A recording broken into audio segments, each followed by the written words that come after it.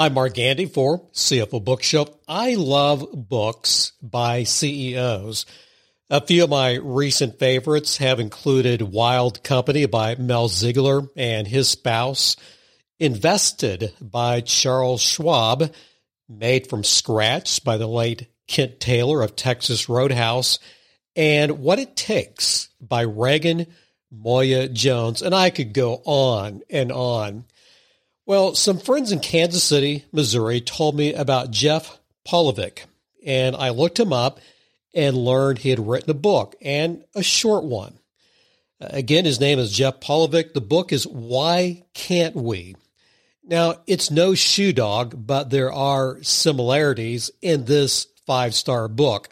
Modest beginnings, adversity, and then success and growth. Wait a minute, more cash flow issues and more adversity, and then a new partner and an exit near the end.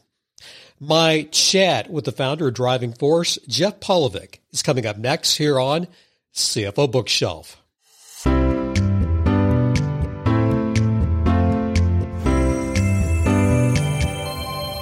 Once again, Jeff Pavlovic is the founder of Driving Force. It's based in Canada, and the biggest part of their business is vehicle rentals.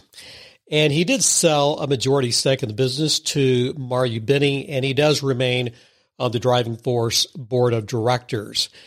Before we get started, Jeff mentions the term quick start a few times in this conversation, and I need to define that so you will not be wondering, what's he talking about? It's a term from the cognitive assessment, the Colbier. Quick starts are instinctively decisive. They are improvisers. They are future-oriented. You may say, well, isn't everybody? Well, for him, it's an instinct. He's also very idea-centric. So I just, again, wanted to explain quick start when you hear that term coming up in a few minutes. You heard me talking about books by CEOs. Well, I started my conversation suggesting that every CEO should write a book. Well, maybe. Oh, absolutely, because I think every one of them has an opportunity to share their view of the world, but also some of the pearls of wisdom that they have learned and experienced. And I think that's what's really good. But you know what? I don't know if I think it's written in the book as well, but the reason I did this book was because when I started my business, I just worked, and luckily I married well, and I have a wonderful partner who has done a remarkable job with our kids, and we went through a lot of, as you read in the book, lots of ups and downs and challenges. But really, what I wanted is I really wanted to be able to have some sort of a record for our children in terms of what was actually going on during the time that they were growing up. And, not that we didn't have any family issues or anything like that, but I just think sometimes when you get older, I wish I would have known more about my grandparents, for example. They were immigrants from Ukraine, and, I never did really get to meet my grandfather because he was killed in 1934. So I missed him. However, I knew enough people that knew him, and, my dad shared his thoughts about him. But I wish I would have had more of a written sort of history of what he was like. Because imagine the courage it would have taken in 1927 to leave Ukraine at that time and, come across on the ocean, end up in a strange country that you don't speak the language and you existed. So I think everyone has that opportunity. Everyone has that opportunity to share their stories. And I think sometimes those stories get missing. And there isn't probably a week that goes by that I don't wish I'd have asked my dad that, or I wish I asked my mother that. I guess that's really what I was doing when I put this whole thing together. I really wanted my kids to know more about who their dad was. By the way, I do love your industry. I think your industry is unique.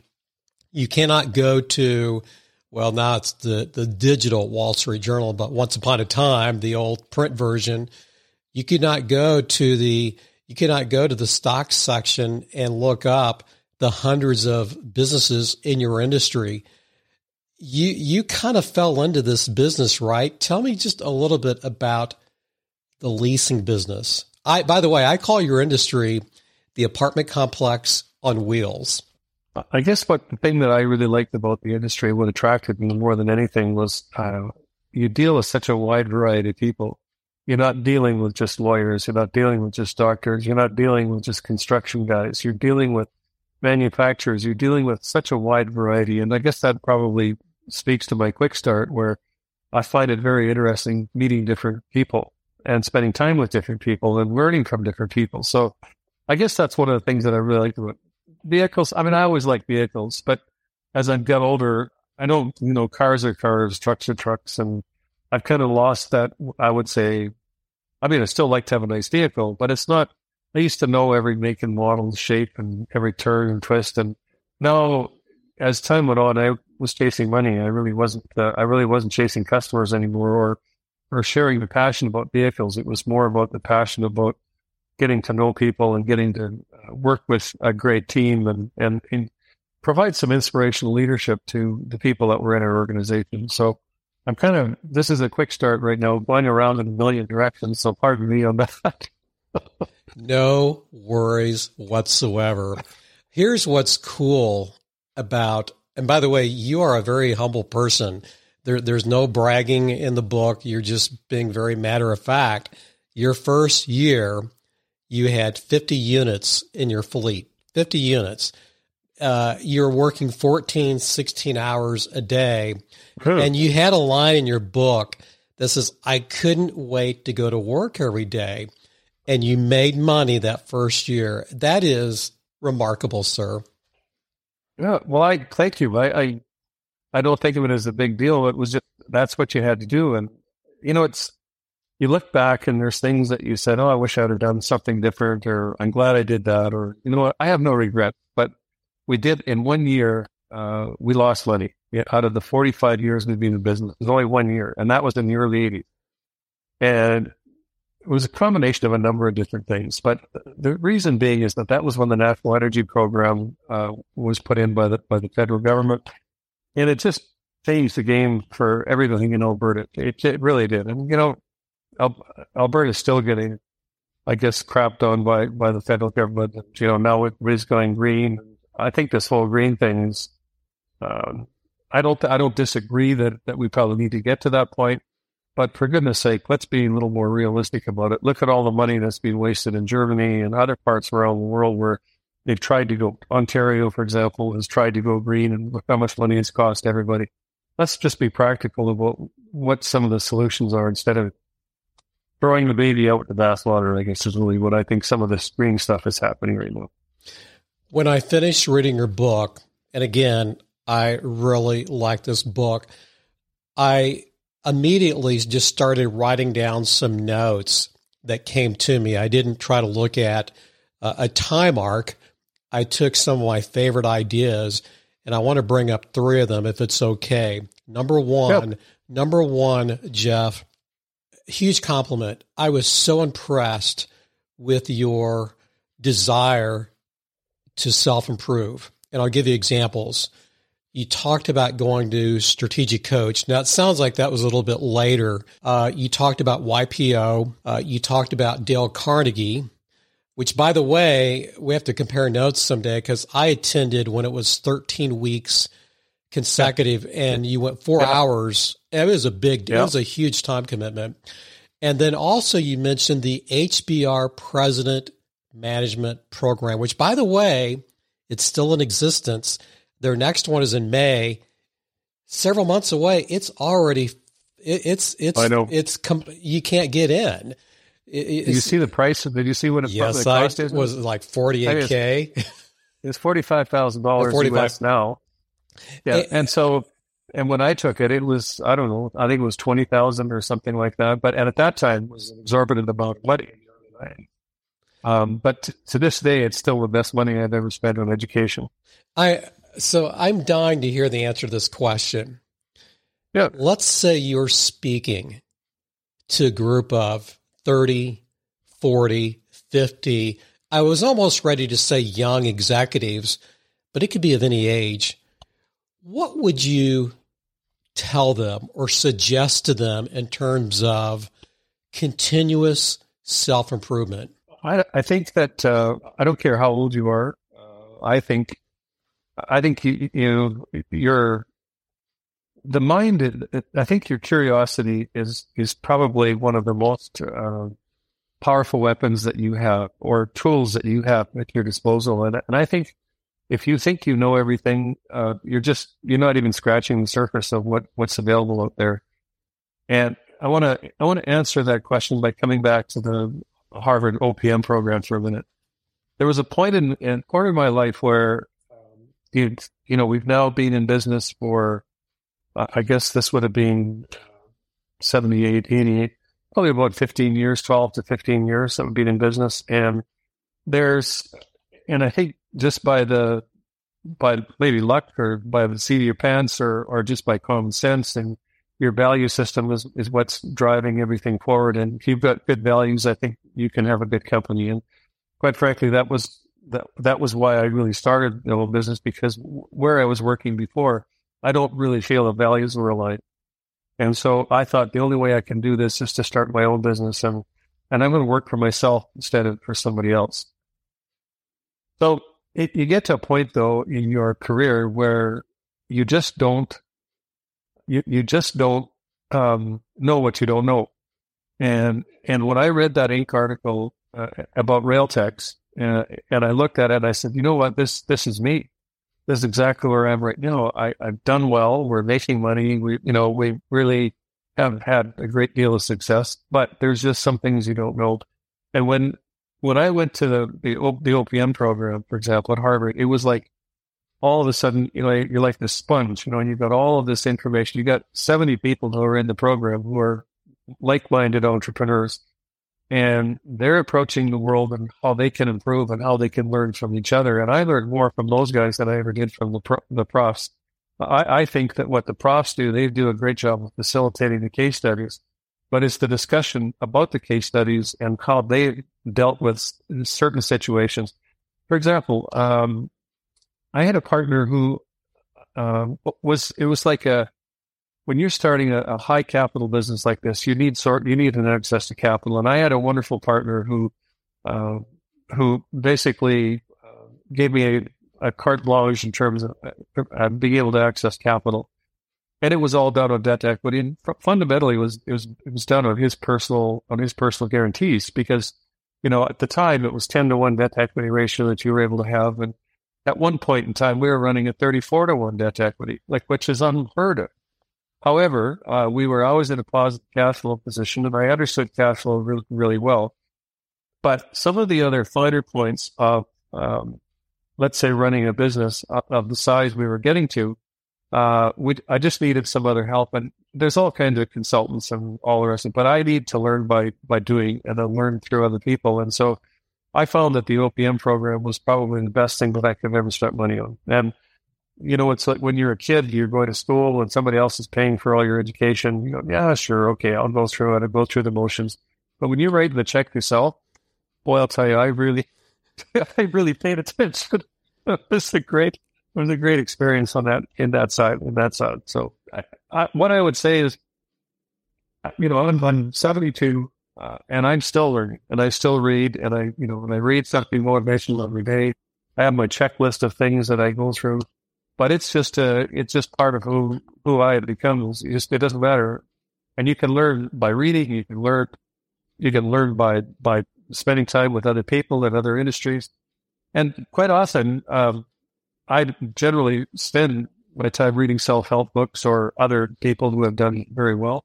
But I also like reading science fiction, and I think science fiction is like a video game for me, because it's totally fantasy, whatever, but it just keeps your mind occupied, looking at things in a different way. That's all. And so I don't know if that's a long answer to your question, but I just think it's just part of your DNA as far as wanting to continue to learn. I'm still getting over, Jeff, you saying you're 72. You look like you could pass for 52. I kid you not. Real quickly before I move on, what was your first impressions of the Strategic Coach? Well, we had an inside track with Strategic Coach for a long time, because we had Adrian Duffy, who was one of their strategic coaches. And Adrian had been a facilitator, and we've worked with Adrian for 30 years. And I've always liked Adrian because she's totally no nonsense, totally calls the spade, the shovel, exactly the way it is. And I really appreciate that about people who tell you this is kind of what my experience has been, and this is why. And so as a facilitator, I found early is that I'm good with people and I'm good with our team, and I think I can inspire people. But there are times when you need a facilitator, because if you're facilitating, it's very hard for you to participate. And I really liked Adrian because she would challenge all of us on our team to think about a particular situation in a certain way. And when you're facilitating yourself, you can't participate. And so that's why I knew her. And so she would, at different times, use some of the materials from Strategic Coach. And I felt that we were compromising her integrity because she was using some of the material. So I finally said, you know what, Adrian, I think it would be best if I enrolled in the program. And I think then I feel a lot better about using the materials from Strategic Coach, which I know you're sharing with me, but I don't want you to compromise your integrity. We'll be right back. Hey, you. Yeah, you listening. Do you like personal finance or real estate? Are you itching to build wealth and create a better life for yourself or your family? Then you need to come check out the Life, Money, and More podcast with real estate agent, YouTuber, and actor Sage Weiss. This isn't your average finance show. We dive deep and do not sugarcoat topics around money and life. The Life, Money, and More podcast releases 2 episodes a week just for you, because we're all about helping you win in this crazy world we live in. Come join the thousands of listeners on the Life, Money, and More podcast. Is Adrian the person who is one of the principals behind the Print assessment tool? She's not a principal.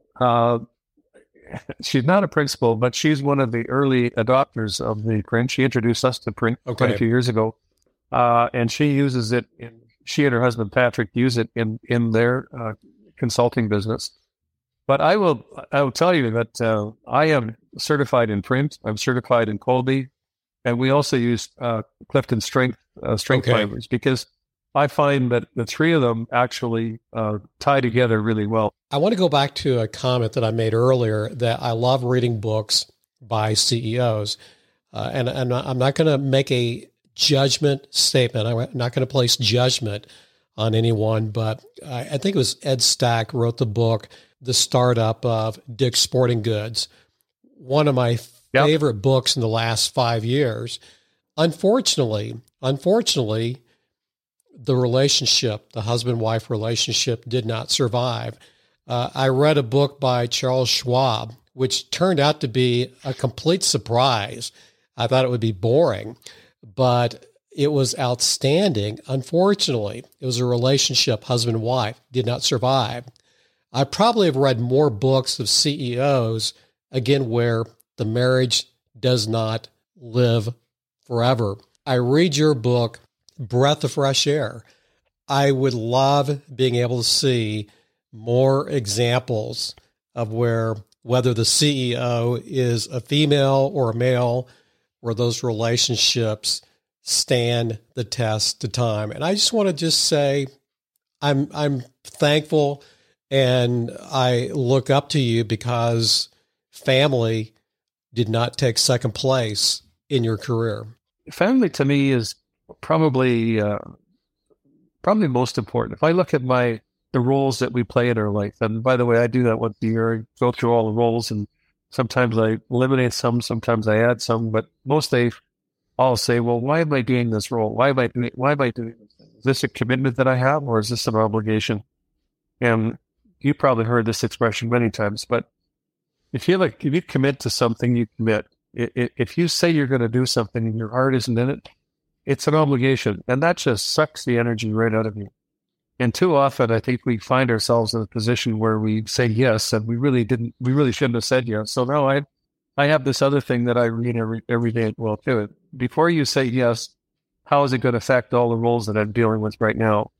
And so quite often I'll say, look, let me think about it, because it's easy. And, everybody wants to stroke your ego and all the rest of it. And I don't fall prey to that anymore. And I say, look, well, let me think about it for a minute. Let me see. I've got a bunch of things on my plate. I'm not really sure that's going to fit with what I'm doing right at the moment. And sometimes it does, and sometimes it doesn't. And sometimes if it's an opportunity to, maybe focus more on my purpose or whatever, then I'll look at it. But I'm very careful about what I say yes to these days. You know a lot, Jeff, about adversity. Go back. Let's wind back the clock, or flip through the calendar to 1982. You were in survival mode. There were a lot of bankruptcies in your space in Canada happening, maybe not daily, but weekly. Liquidity what was an issue. I know it would take another hour to talk about how does one get through adversity, but what are some of the biggest lessons you've learned when you hit major, I don't know if it's a road bump or a pothole, no pun intended for the industry you're in. But suggestions, again, for those of us who hit, serious adversity. Well, I think there was two times. There was in the early 80s and then in 2008 and 9. Right. So I would say initially, in the early 80s, in early 30s, and I remember one of the things that I had done, and I think you're going to ask me about what are some of my favorite books that I've read. Well, I think one of the things that stood out in my mind at that time was the Dale Carnegie program. And I originally signed up for the Dale Carnegie program because I wanted to be able, and I was getting more and more involved in larger companies and more presentations. And I was deathly afraid of speaking in front of a group. And that was just one of the things that was it just eats at you. And so what do you do? So I looked at the basic communication program, Dale Carnegie. Yeah. So I said, okay, how much does it cost? Okay, I'll be there. Tell me when I have to be there. She says, no, it doesn't work that way. I said, what do you mean it doesn't work that way? She said, well, you have to come and you have to have an interview to see whether you'll actually fit into the program. I said, look, I'm going to write you a check. What's the problem? Well, so I had to go Friday afternoon, downtown Edmonton, meet this woman. And so she tells me that, I'll be able to do everything that I want to do, get everything that I want to do. And then I get these books. And the one book was called How to Stop Worrying and Start Living. Excellent. And I got to tell you that that was not what I was looking at the program for. But it was that book that probably made the difference in terms of how do you deal with adversity and how do you stop worrying and start living. And then in the course of reading the book, I realized that there were a number of things that will affect your ability to think clearly or put you in stress. And how do you get out of stress? And living in day-tight compartments, or what are the things that you can control that you can't control? And, why are you worried about that? You can't control it anyway. So you just have to do and be your own worst critic rather than think somebody else, but you'll be your own worst critic. And so when I went through that book after I finished the program, and, again, this is not a bragging thing, but I got the Outstanding Achievement Award for all the people that were in the program. I did too. You did as well? I did too. Okay. So you know how great that feels. It feels great. You weren't looking for the recognition, but what it is, you say, I made a personal breakthrough, and my personal breakthrough was that I really started to understand there's some things you can control and some things you can't. So only work on the things that you can control, and don't worry about the rest because you can't do anything about it anyway. And so then that just sort of changed my thinking, and that was the biggest benefit I got out of that program. So in the early 80s, I realized there's only so many things that you can do. You start to fundamental survival things, collect your money as quickly as you can, delay paying your bills as long as you possibly can without losing your credibility. And it goes on and on and on through that whole period.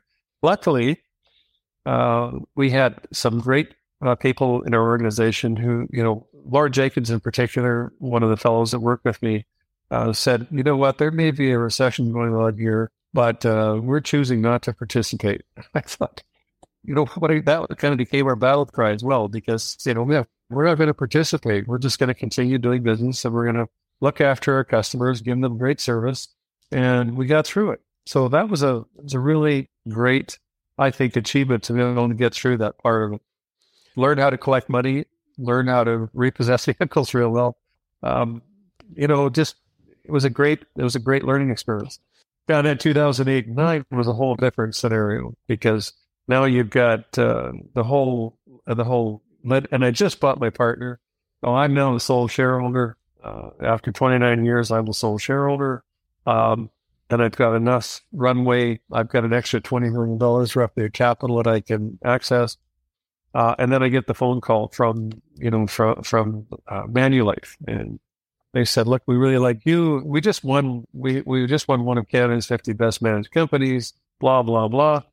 And they said, "We really like you, and we really like your company, but we don't like the car business." So, if you recall, GM was going broke. Ford was about to go broke. Right. Chrysler was somewhere never land. Nobody knew where Chrysler was for sure. So now you got all these other things that are happening.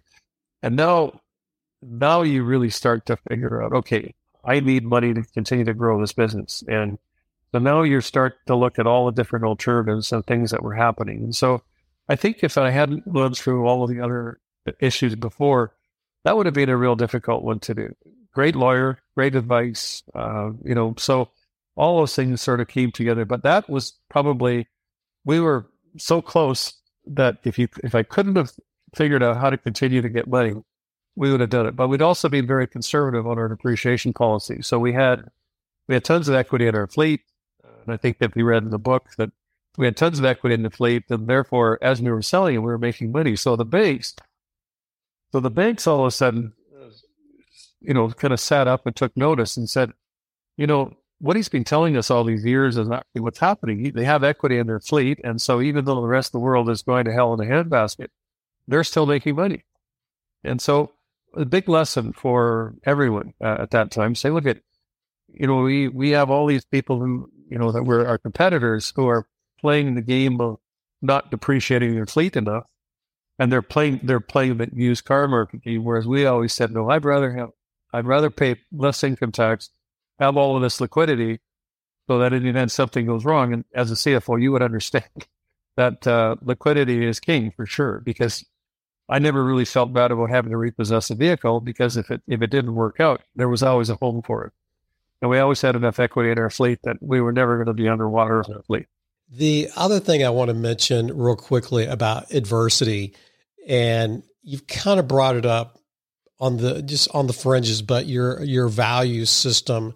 There's a message, a quote, a line on page 74 of the book, something about maintaining my value system was critical because this isn't my line. I'm just quoting somebody, and I can't remember who it was. But if you don't stand for something, you'll fall for anything.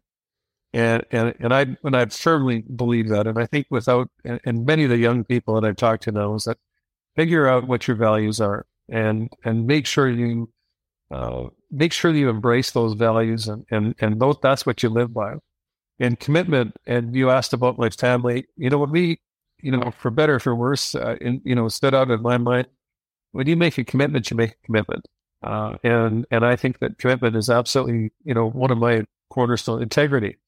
If you can't be honest with yourself, I don't know if you can be honest with anybody else. In 2013, you sold the majority of your business to a much larger organization. I don't know if I have these numbers right. I think you kept 18%. And I think your management team ended up getting 7%. And I've made this up. I call it the 80-15-5 rule of M&A or divestitures. What that means is I think of M&A or divesting into before, during, and after.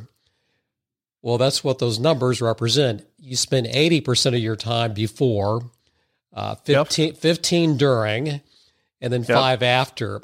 It's a little bit of a crass comment because I almost think those numbers should be flipped. There should be more thought put in after the divestiture. And why do I say that? Because I'm talking to you. I think, I could be wrong, tell me if I'm wrong, I think you put a fair amount, if not a lot of thought, about the after the divestiture. We'll be right back. Are you interested in small businesses? My name is David C. Barnett, and I've been podcasting and producing YouTube videos about buying, selling, financing, and managing small and medium-sized businesses for almost 10 years. I'm a former business broker and have owned and operated several businesses, and I've been advising business owners since the 1990s. Each week, I create a new podcast which answers one of your questions, and I've always got amazing, exciting guests. You can find me on YouTube by going to smallbusinessanddealmakingpodcast.com or just search David Barnett Small Business in any podcasting app to find me. I look forward to seeing you around.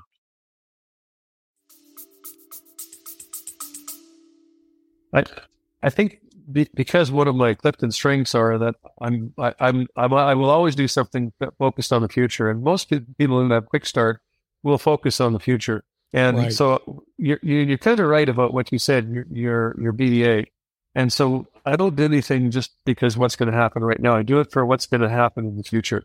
And so I'm very happy about what has happened with the organization.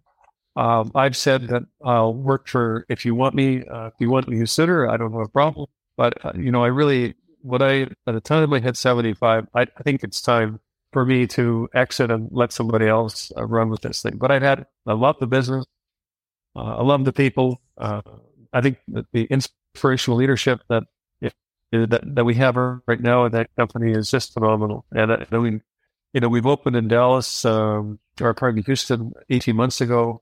And within another 18 months, I think we're going to be close to 3,000 vehicles in the U.S. And it's just ironic how this business has continued to grow, and the opportunities that we see are great. And we invested in software. We got, systems and procedures that we know work, keeping track of everything that we have. Fleet management is an area that I know we can grow our business dramatically in that side of it. And the ARIs and the PH&Hs and all the other guys that are out there, they all have fleet management, but sometimes I think they're living in sleepy city, and they're kind of living in the past rather than looking at what's possible in the future. Might not even be fossil fuel vehicles, might be electrical. How are you managing your electrical vehicles? How are you disposing of them? How are you buying them? So we're kind of at the cutting edge in a lot of the things that we're doing with the technology part. So if you're asking me about, again, am I future focused? Definitely. If you look at print, so my print are there's nine prints, and there's a combination of any twos, your major and minor, as you know. And my major is to be needed and appreciated. And so therefore, I'm very good with people. I'm extremely good at having a kind of a sixth sense about what someone's like to deal with. I'm usually not wrong when you meet someone. And second, my minor is to be exact, precise, and correct. So I believe in providing service, but I also believe in doing it the same way every time, and looking for ways that we can improve it. So that's sort of where my focus is. So if you look at if you want to say the four freedoms you'll know four freedoms from Strategic Coach. Yes. Right. So freedom of time, freedom of money, freedom of people, for relationships, and freedom of purpose. So everything that I try to do as far as purpose is concerned revolves around how can I now help other people, whether it's my kids, whether it's the school that I went to, or any of the people that I work with. That's what sort of gets me up. So if you want to look at the BDA, I think the BDA for me still is, how can I help other people get better? So that's a long answer to your question. I hope that makes sense. You've already hit a couple of books that I know in probably your top 5, which, by the way, that How to Stop Worrying, How to Stop Living. Yes. Certainly, yeah. I remember that book. I think we were exposed to it, I think, week 3 of the old Carnegie training. And I'm like you. Yep. I loved that book. Are there any other books that just stand out that are on your like list that you maybe give to others? Well, I should know the author. I don't. There's probably 3 books, but Trust in the Balance is one of them. It really talks about how your organization is structured, and everything is built on trust. And integrity is critical. Genuine caring about other people is really just an absolutely important part of that as well. If you're interested at all, I'm going to send you a book summary if you want it. I'll send you the book summary because it's not a popular book. It's not one that's what I would say, you wouldn't naturally think of it. But Trust in the Balance is one that I really enjoyed. The other one that I really found was, I guess, helpful for me was it was Think and Grow Rich by Napoleon Hill. It's an old book. And there are some things in the book that, for me, money is important, but it's not the only thing. You want to have enough that you're comfortable, that you have freedom to do some things that and you're free to make as much money as you want, by the way, as you know. But what I liked about Think and Grow Rich was there was one particular phrase in there that he used that I just love that phrase, and it's that if you help enough other people get what they want, you will always get what you want. And to me, that's kind of been my motto, is that if I can help you get what you want, especially in our organization, for example, I'm always going to get what I want. So I'd never begrudge anybody making huge amounts of commission, because that means you're working your butt off and you should be paid for what you're doing. I really believe that. So I've never begrudged anybody any commission check, and as a matter of fact, the bigger the better. But to me, if you do help enough other people, it'll always return multiple times. Well, that was kind of the biggest message out of that book for sure. So those are kind of the ones that sort of stand out in my mind. And Dan Sullivan's books are good, by the way. All of his little series of books. I don't know if you bought his series of books. I think his best work. It used to be a CD series. Now it's MP3. I think you can get it on the Nightingale Conant website. It's called Pure Genius. Jeff, my kids listened to Pure Genius when they were all in high school. They loved it. And again, I think you'll have to find it on Nightingale Conant. Jeff, this is outstanding. You made my day when you said yes. And by the way, I love your industry. To me, your industry makes complete sense. And again, I just continue to wish you the best in everything you're doing. You are an outstanding human being. Well, thank you. I appreciate this opportunity. And as a matter of fact, I'm actually going to be in Kansas City later this month. I'm going to be spending time with your friends. So that'll be an interesting discussion.